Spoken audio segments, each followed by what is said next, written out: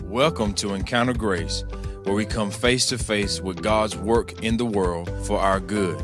Join host Jason McKnight as we explore practical issues of community, theology, and leadership in everyday life. Welcome to Encounter Grace. This is the first episode of Season 2, and we're so glad you're with us. Over the summer, you might notice, if you're watching, we updated the studio, and Ben renegotiated his contract, and I got a facelift, so we're good to go. We've got some great stuff teed up for the fall, and we can't wait to unroll it. But first, let me say this. Thank you for being part of this listening community. It is so much fun to hear from different people. We hear from people all the time how encouraging and helpful these episodes have been. And so thank you for feeding back. Thank you for sharing. And there's other people that will be helped by this. So keep on it. We're now on Spotify. I don't know if we told you that, and iTunes, as well as Facebook and YouTube since the beginning. All right, well, enough housekeeping. Today, Ben and I are super glad to have a dear friend with us, Dr. Joan Perry. Joan, welcome. Thank you. Glad to be here. If you don't know Dr. Perry or Joan, she's a pediatrician in our community, and you've served here for 35 years and raised 5 sons and now have 4 daughters-in-law and 13 grandchildren and counting. And counting. And you and your husband, Jimbo, are super active in the body at Grace, in the body of Christ Beyond Grace, in our community and around. And we're so glad you're with us today. Thank you. So glad to be here. Well, I don't know if you're anxious about what we're going to talk about, but we are going to talk about anxiety. Children, teens, college careers, parents, grandparents. I mean, anxiety can hit any of us, and it can be tough to walk through. So our hope is that today we can have a conversation that will answer some of the questions, lighten some of the burden, and hold out some hope for you or for family or for friends.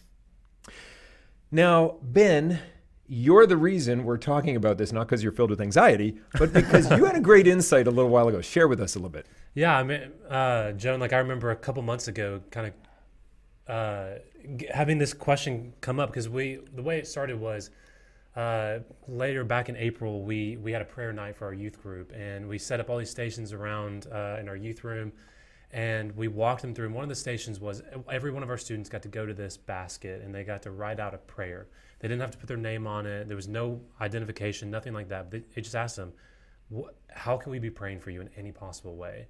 And so I was amazed when every single one of our students put one in there. It was the one thing where they all flocked to, and that was just, they made it, they owned it. So interesting. Yeah. And so the next day, I was so excited. I got in on Monday morning and got to work, and I started reading through them. I prayed through them, every one of them. And almost none of them had names on them. But I remember as I read through them, I found something that I didn't quite know what to do with. And that was really the beginning of this idea of this podcast, when I found that about 75% of the ones I read had to do with anxiety. Wow, so interesting. 3/4 of about 50 students or so had to do something along the lines of about anxiety with school, anxiety with the sports they were playing, anxiety about the future, where they were going to go to college, what they were going to major in, or just social interactions with friends, with a boyfriend or a girlfriend. Anxiety was was a problem. And they were asking for prayer because they were unsure how to do that. And then all the way up until just recently, and this is kind of lower level of that, and what I'll be curious on how we distinguish these two things, just with oncoming 6th graders coming up to youth group who have been excited for months, and then all of a sudden start getting cold feet, and they start getting nervous, and they get anxious. Right. And so, what's so curious for me is it seems like when I look back 30 years ago, it didn't seem like anyone was talking about this. It didn't seem like anyone was talking about how students are struggling with anxiety.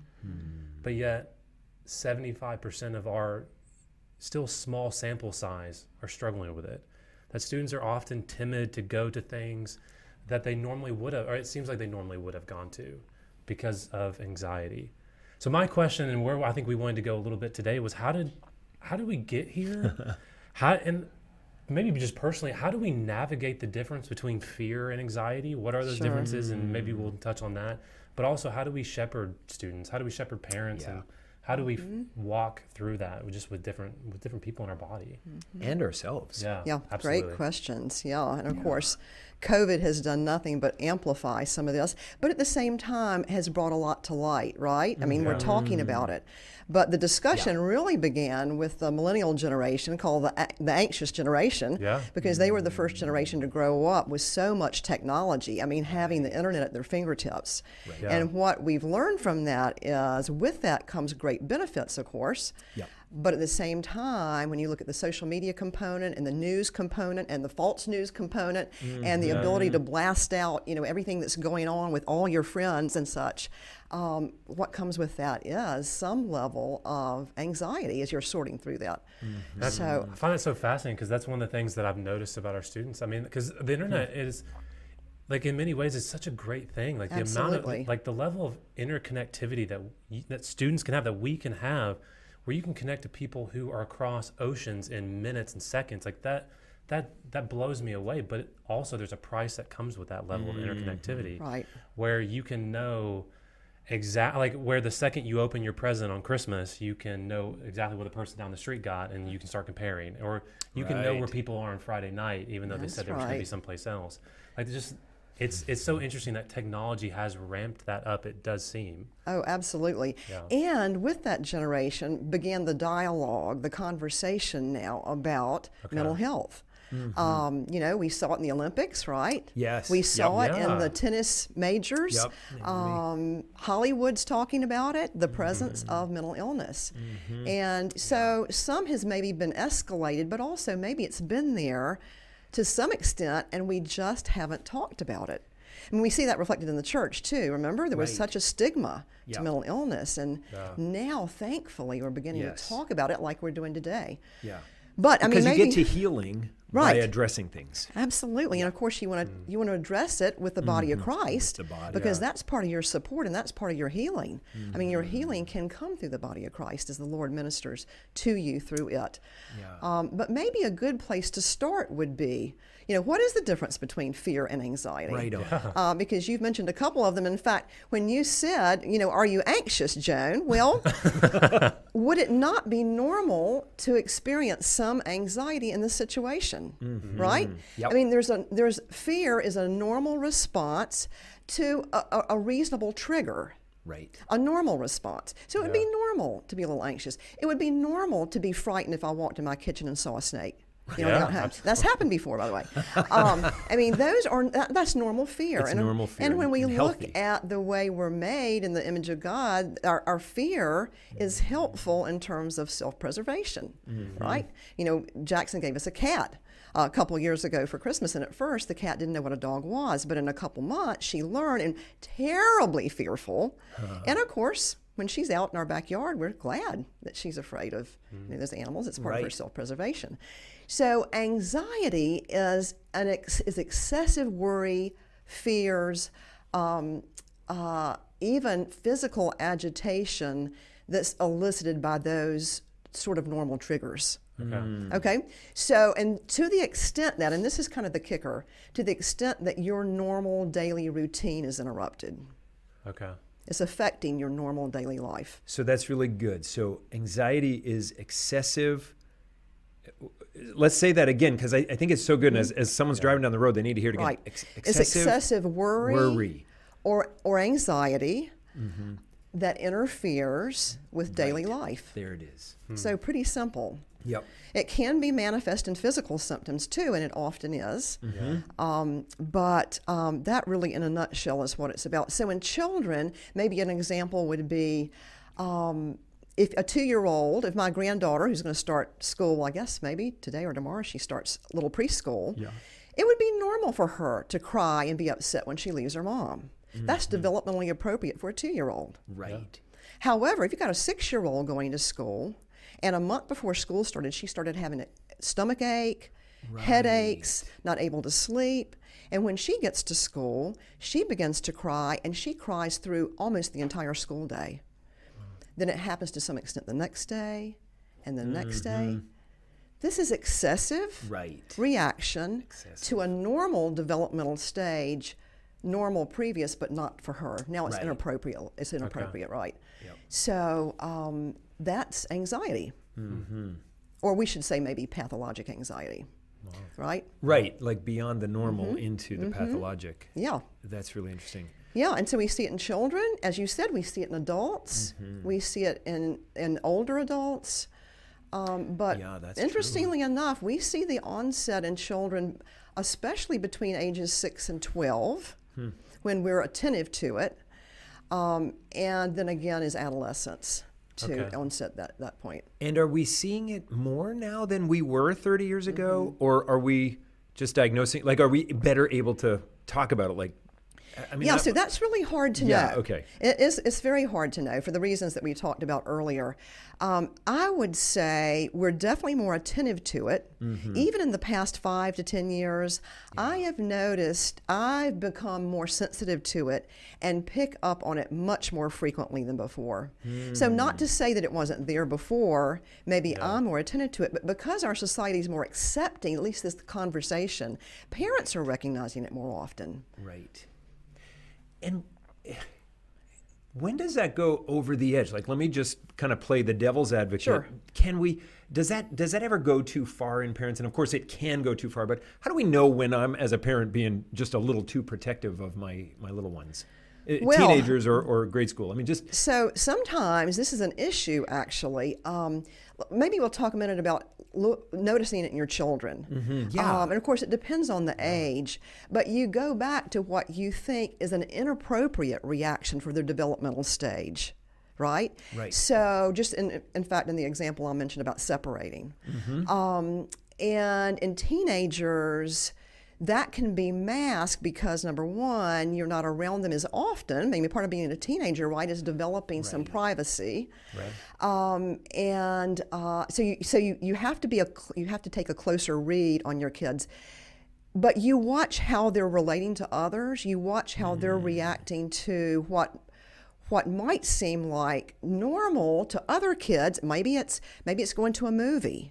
Maybe it's going to church. Maybe it's just going to a gathering with lots of people, and you notice that they are not about it, and they may be developing symptoms before they go. I mean, I don't want to go. I'm feeling bad. This kind of thing. And then you pray that you've got a line of communication, or you can develop a line of communication so you can talk about what is it that is frightening you. Are you frightened to go? And that enables you to kind of begin to put your finger on it. I think as parents begin to understand what the problem is with their child, their normal tendency many times is then to enable them to avoid that setting or avoid those circumstances. Right. And therein is the problem. If you begin that in particular with the younger age group, and okay, so maybe we don't have to go to school. Maybe we'll homeschool. Maybe, begin to play into this avoidance mechanism. Then what we're doing is we're not helping address the issue, right? Yeah. Instead, we're perpetuating the problem. I remember 13 years old, maybe 14, getting ready for the winter youth retreat up in Montreal to a great Parkside Ranch youth retreat. And 2 p.m, I'm at school on Friday, getting sick in my stomach.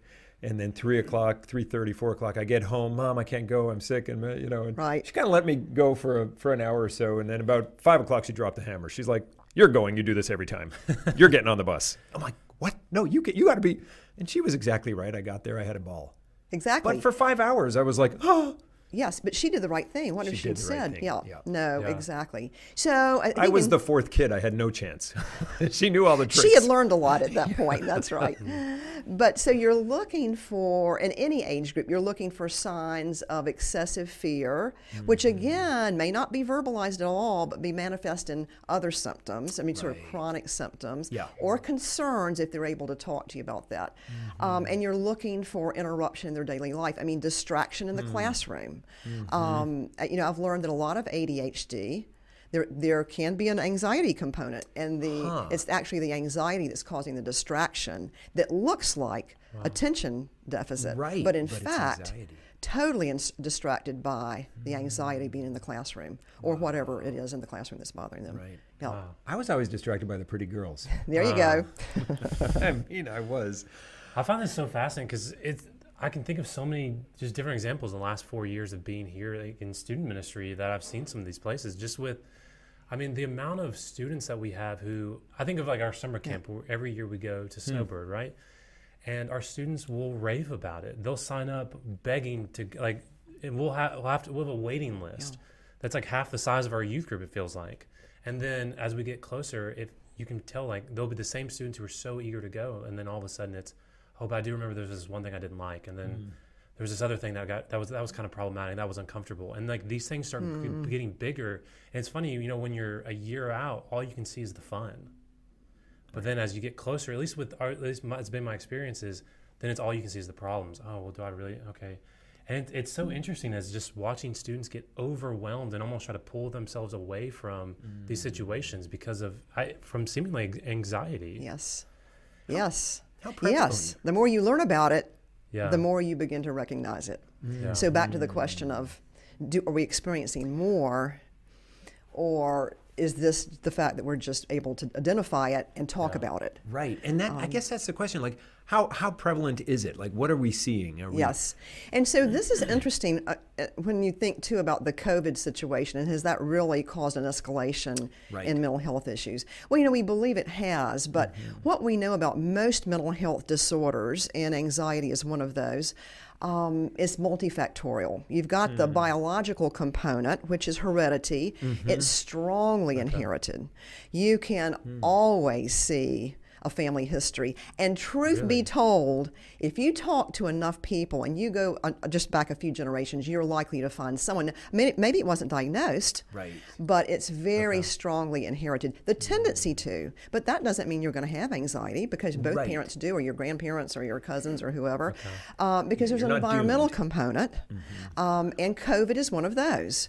So, you know, you throw on the stress, the uncertainty, the isolation of COVID, and then, you know, you begin to look around, gosh, how do I deal with this fear? And I don't know what to do with this, certainly for a teenager. So there's an environmental component, and as we mentioned before, there's a developmental component, and that's true for adolescents, as we've talked about before, is developmentally what's going on in our brain. It's fascinating what's going on. So a lot of times we see anxiety uncovered in teenagers because you've got this, you know, this amazing constellation of hormones and growth and developing your own identity, and smack it with COVID, right? And wow. So, and this might just be my experience, but I feel like I found that so helpful. Thank you. Like hereditary, environmental, developmental, like that's just so helpful. And as I'm thinking through that, I think it, and again, this might be my own experience of this, but it seems like we can vilify a couple of those and then like, okay, this one's normal though, depending on where we are and who we are. Like right now, I feel like the environmental one's just everywhere, and everyone's like, okay, great. Of course you're feeling this way because we've gone through trauma from maybe from earlier in your life, or from COVID or whatever that is. But then we can kind of take a stick or like look down on the hereditary side of that. You know, some people you've brought that, like you've been born with some of this, right? Right. Oh, for sure. And then the developmental side, like we can kind of be sarcastic and we go, oh, okay, this is just teenagers, but it's a reality. Right. Yes. I think that's so important, just hereditary, environmental, and developmental. Yes. So as a 48-year-old, can I still claim developmental?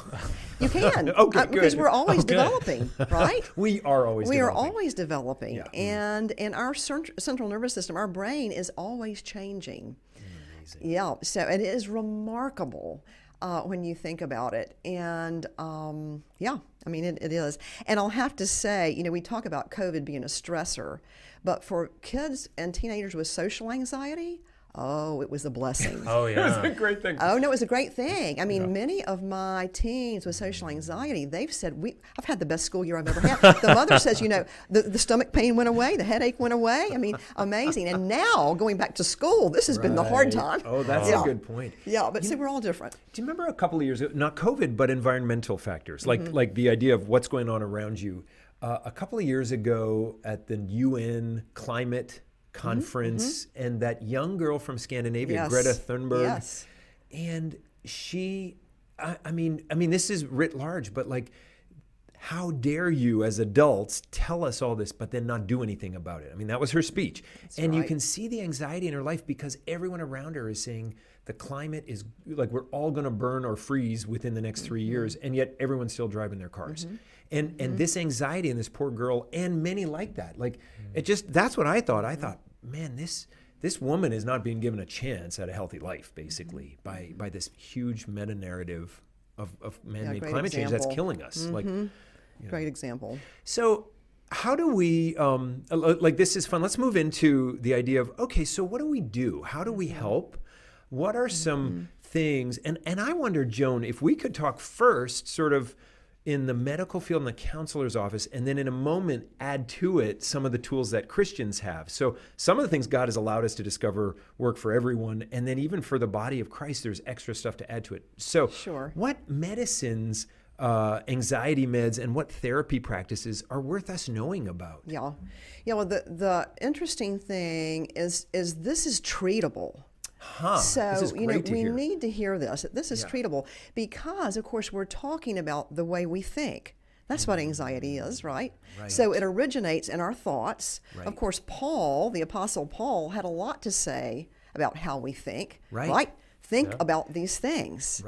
Think about this. I mean, so many passages from the letters talk about, let your mind be transformed, which means our minds can be transformed. So our minds can be changed. So this is treatable, and it's really treatable at all those different developmental stages I mentioned. Some may be more difficult, but when we think about treatment, so Jason, you're right, we think about pharmacologic treatment, and with medicines, and then behavioral treatment, which is teaching us how to think. So medication-wise, I remember maybe 30 years ago, I had a friend who went on a medication. Oh my golly, everybody thought, they just ostracized her. Really, especially in Christian circles. Oh, why are you just have faith relying on medication? Well, we talked about the biologic component. Just like asthma. You're going to treat asthma. Well, of course, to help you get going in the right direction, why not use a medication that's proven to be helpful, as long as we pay attention to the to the treatment plan and to the possibility of side effects. So, in the right circumstance, medication is certainly helpful. And the right circumstance means it's that anxiety that's really impacting daily life, whether you're an adult or whether you're a child. But, that come alongside it, always with medication, always use the behavioral component, which is psychotherapy. And actually, I should have done this in reverse order. I will often start with psychotherapy and then go to the medication if needed. And I don't do psychotherapy, but I do know a bit about it, and I think it's been validated for years, in particular cognitive behavioral therapy. And that basically, cognitive means thinking. Behavior means your behavior is impacted by how you think. And therapy means this is a way to help. So it's a way to help you think so your behavior will be impacted. That's great. It's really effective. So we love that. I am also asked sometimes about whether or not that really is a Christian therapy. And I'm sure I hope there's some people listening who know more about this than I do, and you can enlighten me, but I really think there's a place there for psychological entrepreneurship. And I think really we could take CBT and combine it with scripture and really run with it. But I still think, that's certainly the avenue that we pursue now. And of course, as I'm talking to my Christian parents, I'm talking to them about how you come alongside your child, which we can talk about in a minute if you like, but to use scripture is the number one thing you're going to do. Because Paul tells us how to think. Well, we want to think based on truth. Well, where is truth? It's right in the Word. So CBT, yes. Medicine when needed. It's safe. It's effective. We're just careful with how we use it, and always, having someone with you, whether it's a spouse or, a parent who's helping you look for side effects and identifying those and making changes when we need to. It's so helpful because even I grew up in the era where medicine was a little bit down on. And it's like, well, you wouldn't you wouldn't do that for cancer. You wouldn't look down on it for cancer, and the biological factors involved here too. That's very, very helpful. And so then taking it one step further, as believers, God gives us even more tools, and you've already alluded to them, and I love that. Think about such things, Philippians 4:8, and truth is in Scripture. What are some things as a Christian mom and grandma and friend and mentor, and then Ben, for you as a student minister and someone who's in a lot of kids' lives? And by the way, what's really fun is when there's a kid in need, Ben and Janessa shine. I mean, it's just the shepherding that comes out of Ben and Janessa is just amazing. It's a gift to this body that people don't really know until they're in trouble. You know what I'm saying? Because the Nerf wars are all fun, but there's also that care and that shepherding. How do you all handle that, and what tools do you use, or what help have you found God give you to give others, or even to give yourself in fear and anxiety at different times? Well, I can't wait to hear what Ben has to say, because I'm sure his is focused on teens. I will say straight up, the first thing is look at the parent. Where is the parent with anxiety, and what are you modeling at home? So how do you deal with stress? How do you deal with fear as a parent? Because many times we see the trickle-down effect with our kids, right? Is the way we're modeling. Yeah. So especially as Christian parents, we need to be in the Word, and we need to be modeling dependence on the Lord and what that looks like. Right. It's so good for them to see us deal with our fears and our concerns and our own anxiety. That healthy fear that we were talking about is so good for, or even unhealthy, is so good for them to see us deal with that. Yeah. I think too, I highlighted this a minute ago, and that is, parents should not be helping their children avoid the triggers, but rather their message should be, what I want to do is help you, come alongside you to learn how to manage these. I mean, that's what Paul says in Romans 5. He says, in your suffering, in your difficulty, as you depend on the Lord, as you depend on Christ in you to take you through this, what's the outcome? Right. It's character development. Right. It's growth in the Lord. It's learning how to depend and rely on Him. So as Christian parents, I think that's really key.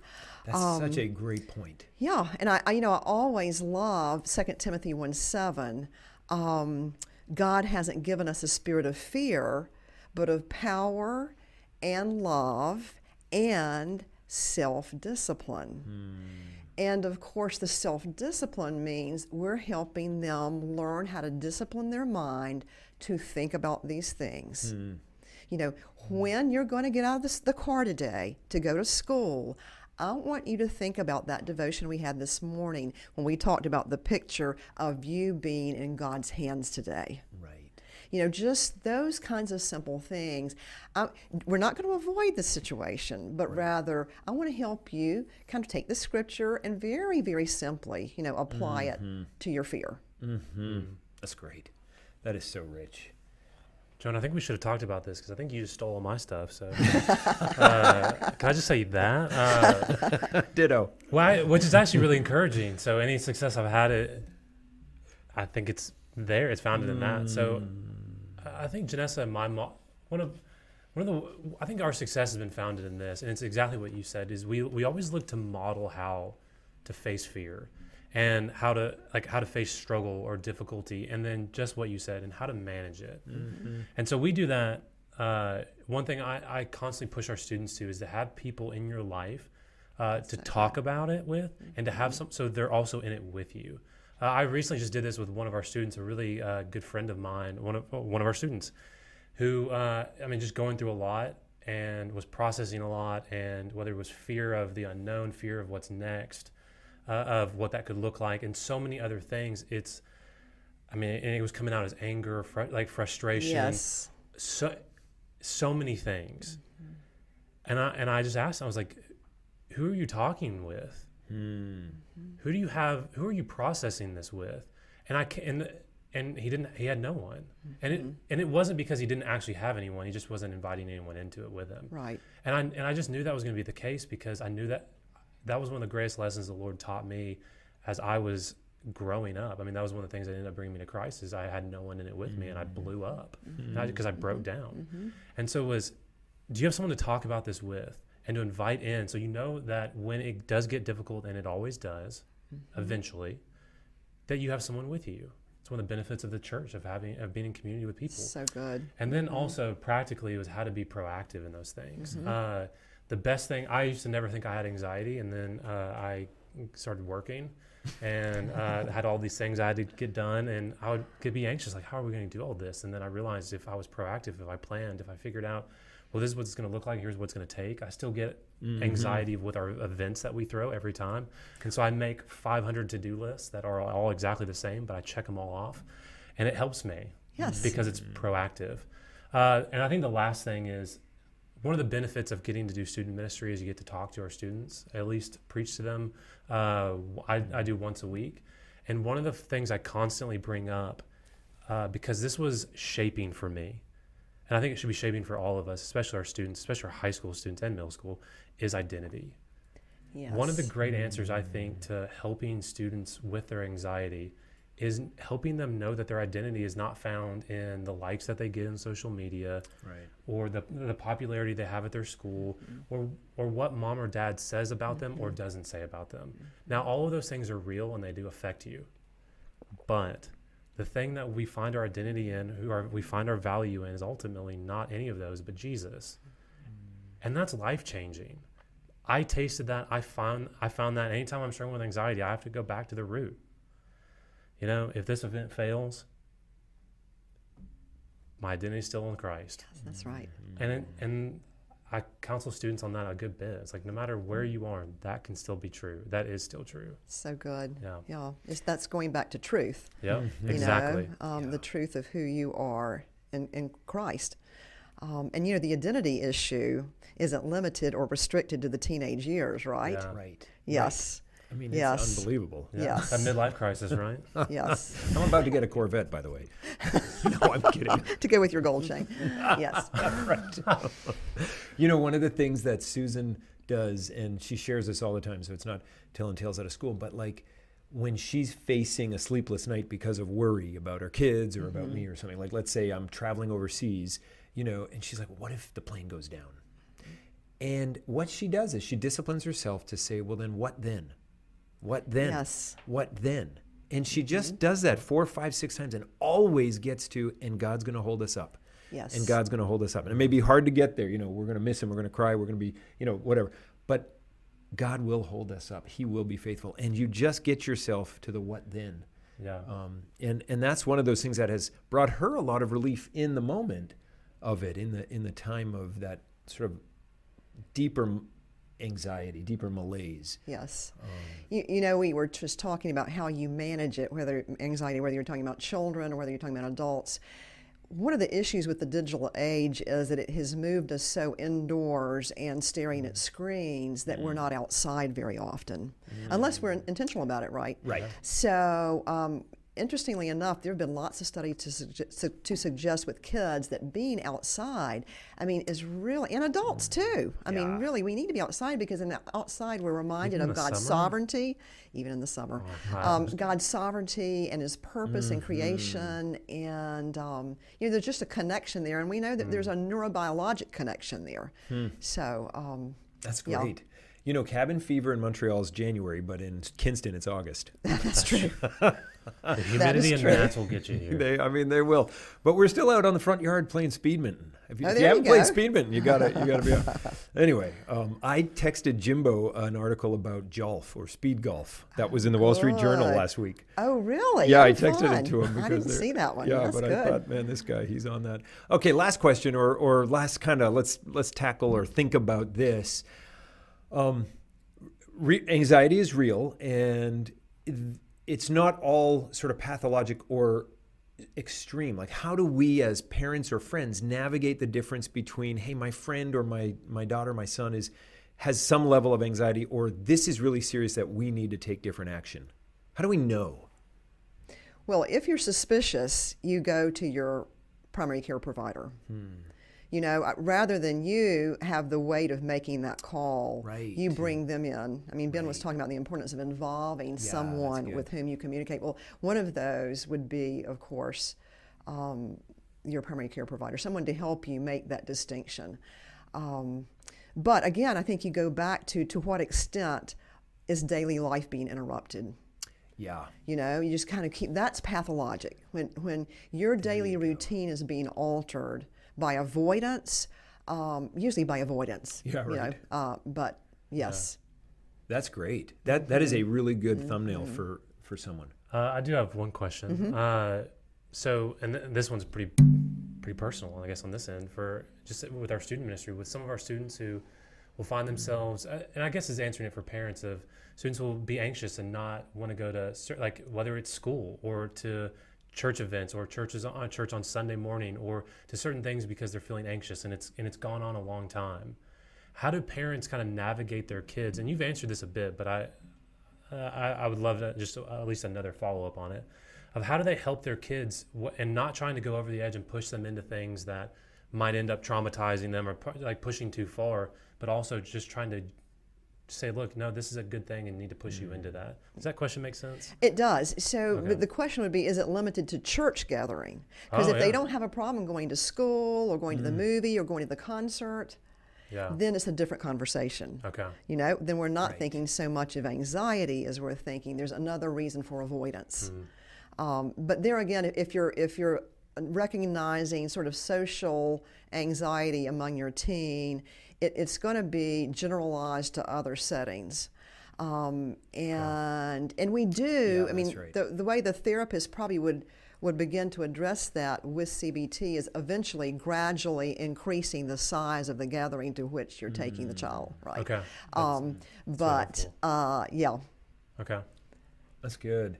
Yeah. Joan, is there, what other shepherding insight comes to your mind right now to share? Which I'm putting you on the spot. Yeah, I guess, you know, sometimes Jimbo and I were asked about what really makes a difference when you're raising children to sort of keep them with you even when you go through those hard times. I mean, adolescence is one of those hard times. If you have enough kids, then you're going to experience some rocky times. I mean, they're not all compliant. We had some that were compliant, some were less compliant. Right. But, you know, probably to that we would say a real genuine sharing of life together. And it's doing that starting young. I mean, and then you can really begin to see how your children are responding to these different settings that we were talking about. Is that normal anxiety or is that abnormal? But I mean, engaging them in ministry together with us and doing the fun things they like to do and attempting at our best to really emulate gospel living.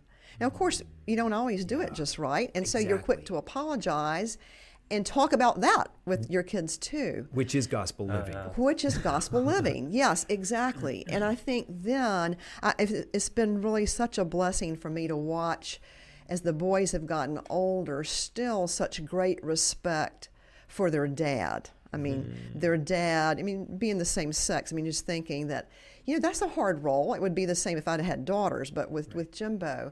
But I think it's because of doing life together, going through those hard times together, keeping the lines of communication open, even when that can be challenging as teens, right? Earning their respect because you're living out what you've taught them. You know, the walk matches the talk. And then being able to see the fruit of that. So it really encouraged parents to get down and dirty with their kids and get them off the screens and engage them as a family doing things with you. I mean, even if you kind of have to make them at times, there are always times that we had to make our kids do things like that, you know? But they look back on it and they're not sad about it. Right. You know? And I think they really learned from it. So we didn't do everything just right, but we tried to be honest when we weren't and kind of let them see gospel living in reality. Because kids spell love T-I-M-E. That's right. I mean, I don't know who first said that, but that goes through my head all the time. And that's how they... And of course, if you begin placing those limits on technology and such at an early age, then you don't have to fight that battle when they're 13 and 14 and 15 when it gets very, very difficult. Yep. And you're limiting yourself as well. Because if you're That's right. going to be throwing the football or playing Monopoly or whatever, watching a family movie or whatever, but you're not always withdrawing from the family to your phone. That's right. Or whatever. It's just the same. Yeah. No, Again, that's what are you wonderful. modeling? Yeah. Joan, thank you so much. Thanks for Love being shepherding here. Of course, us. we could have this conversation go on and on, right? I know Lots it. of things that we didn't talk about, but I enjoyed it. We'll do a part 2. Sounds great. But thank you. And you've lessened my anxiety about being Very a good. parent of teens and being a shepherd of souls. I mean, you know, everybody is dealing with this. Somebody called today and they said, look, I just, and a stranger, like it's not someone in the body, but I'm blowing it with my girlfriend. I don't know what to do. And that he would call out of nowhere to a stranger and pour his heart out is because everybody's got some level of anxiety and they don't know how to handle it. That's right. right. So God's calling us to this. Well, thank you for joining us. And Ben, thank you for loving this mess of students that we have here. Yes, And yes. everyone who's listening and watching, thank you for being part of this Encounter Grace community. Take care. This is a ministry of Grace Fellowship Church in Kinston, North Carolina. Visit gracekinston.org or follow us on Facebook and Instagram.